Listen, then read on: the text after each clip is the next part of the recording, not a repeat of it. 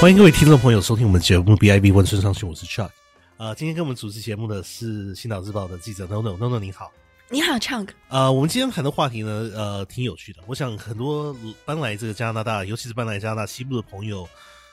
绝大部分首选第一个都是温哥华。我想很多像 NoNo 您也是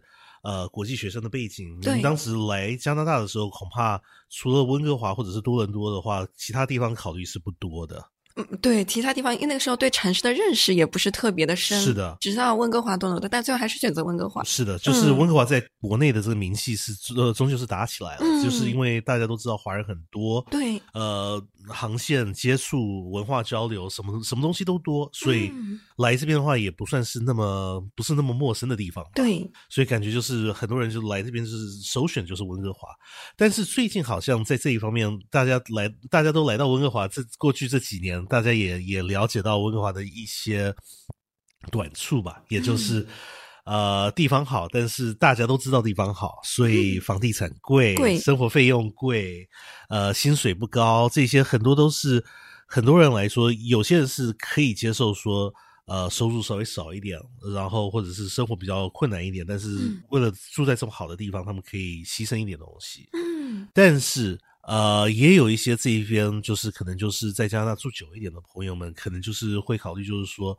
这边真的是太贵了，这边是生活真的是太困难了。加拿大如果不住温哥华的话，是不是有其他地方可以比较适合，就是他们可以就是成家，他们可以进一步的就是赚多一点钱，生活的比较安稳一点。是，好像这其中有一个城市在过去上个星期就来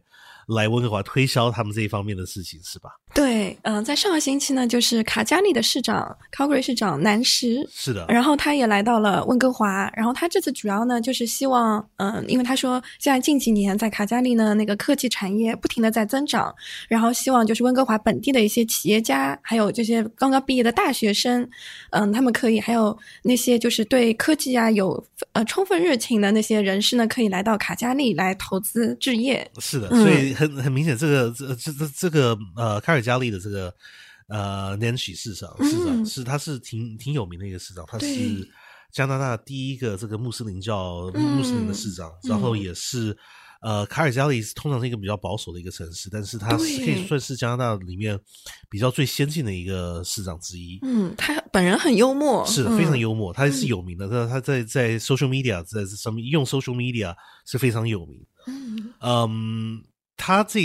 对他来说，对他的政策来说，吸收这一些年轻一辈的做高科技的这一辈的朋友们是很符合他的这个形象，因为他形象就是 progressive， 比较他很 progressive， 因为他说，我有一次问他，我说那学生如果说想要申请卡加利的工作，那要达到什么样的要求呢？然后他说这个大门不仅对加拿大本地的学生开放，他说对全世界的人都开放，是的，哪怕来自中国的学生想要来卡加利来实习啊工作都可以。是的，所以很明显的，他这一次来这边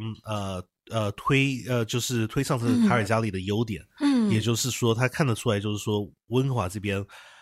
高科技的做高科技的公司很多，对，但是绝大部分是中小公司，而中小公司这一方面呢，他是看到就是说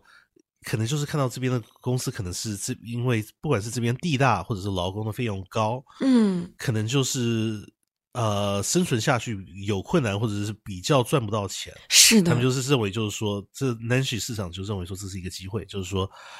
我来这边推销一下卡尔加利在这边有优点在的，您如果把公司搬到那边去的话，您可以赚多一点钱，您可能成长的空间比较大一点。是，我记得就是在那个发布会上有一幕，南市长直接讲自己就是住的那些地方，住在那个卡加利哪个地区啊，然后他有多少的平方米，但我已经忘了，但这是真的是很大的一个面积。是的。然后他说离这个交通设施啊都很齐全，然后邻居都特别的好，然后环境很优美。然后他讲完以后，他报了一个价格，然后基本上是温哥华房价的一半。然后我就记得底下所有的人，那些企业家都在那边都在那边笑了。是的，所以当时您在新闻会的时候，感觉就是说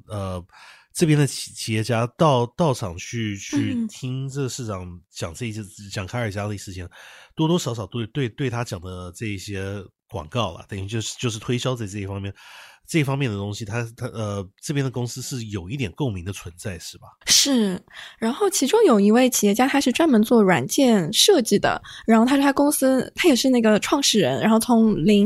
只有他一个人到现在的20多个人，然后他们共在维多利亚、在温哥华也有分公司，但他希望能够就是有进一步的利润，是的，所以他说就真的很希望能够赶快达成这个合作。所以像您说的，很多这些公司，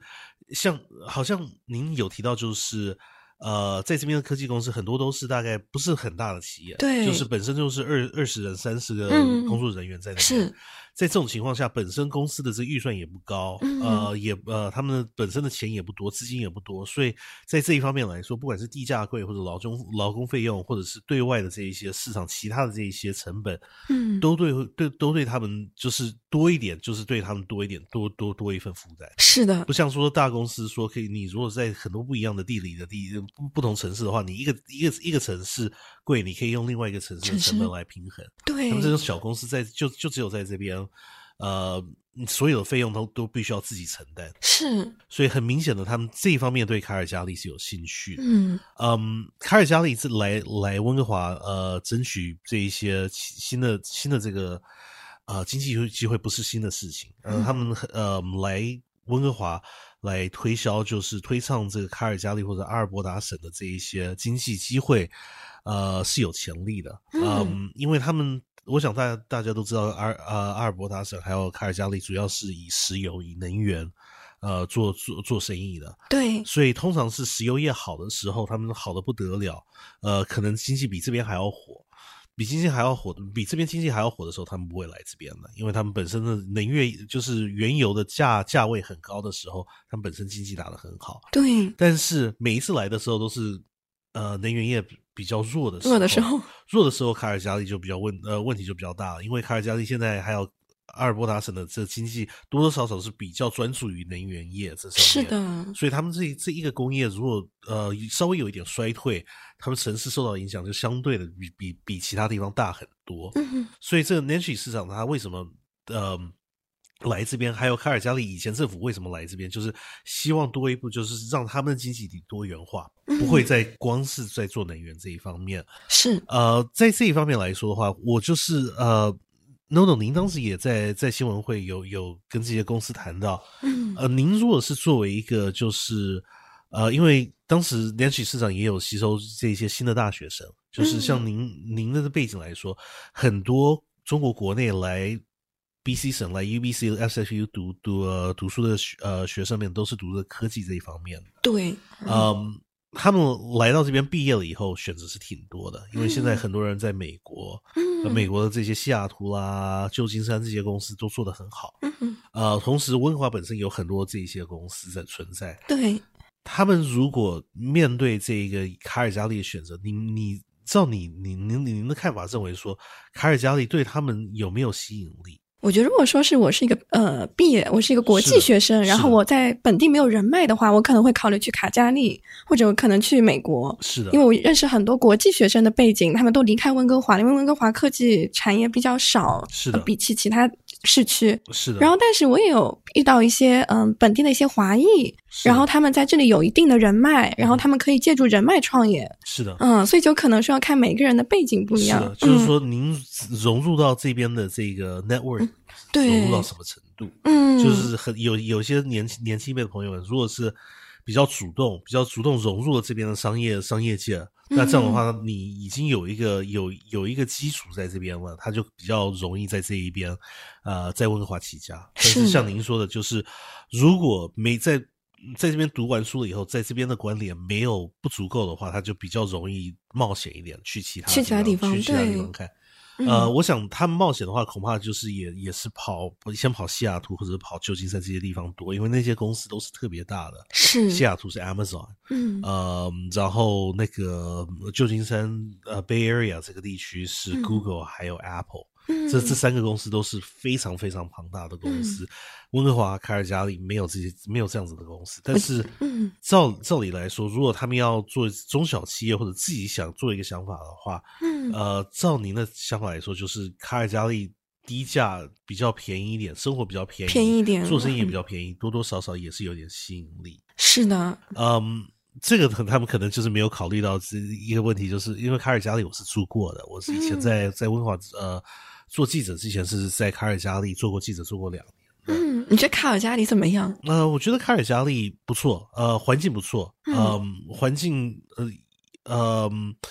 跟温哥华比较起来，如果喜欢户外的朋友们都知道说温哥华是有山有水。卡尔加里也是，卡尔加里就在落基山旁边，开车45分钟1个小时就是落基山脉，所以很多东西都是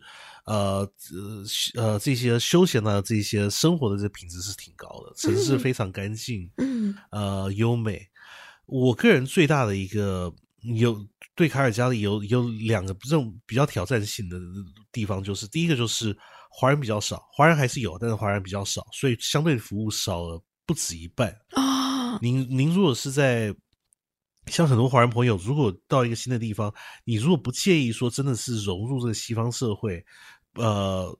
这种生活习性，不管是吃喝玩乐这一方面的东西，你如果对西方社会是觉得是没有问题的话，卡尔加会感觉会不错的。但是如果您已经习惯说，像是住在温哥华大温地区、列治文、本拿比，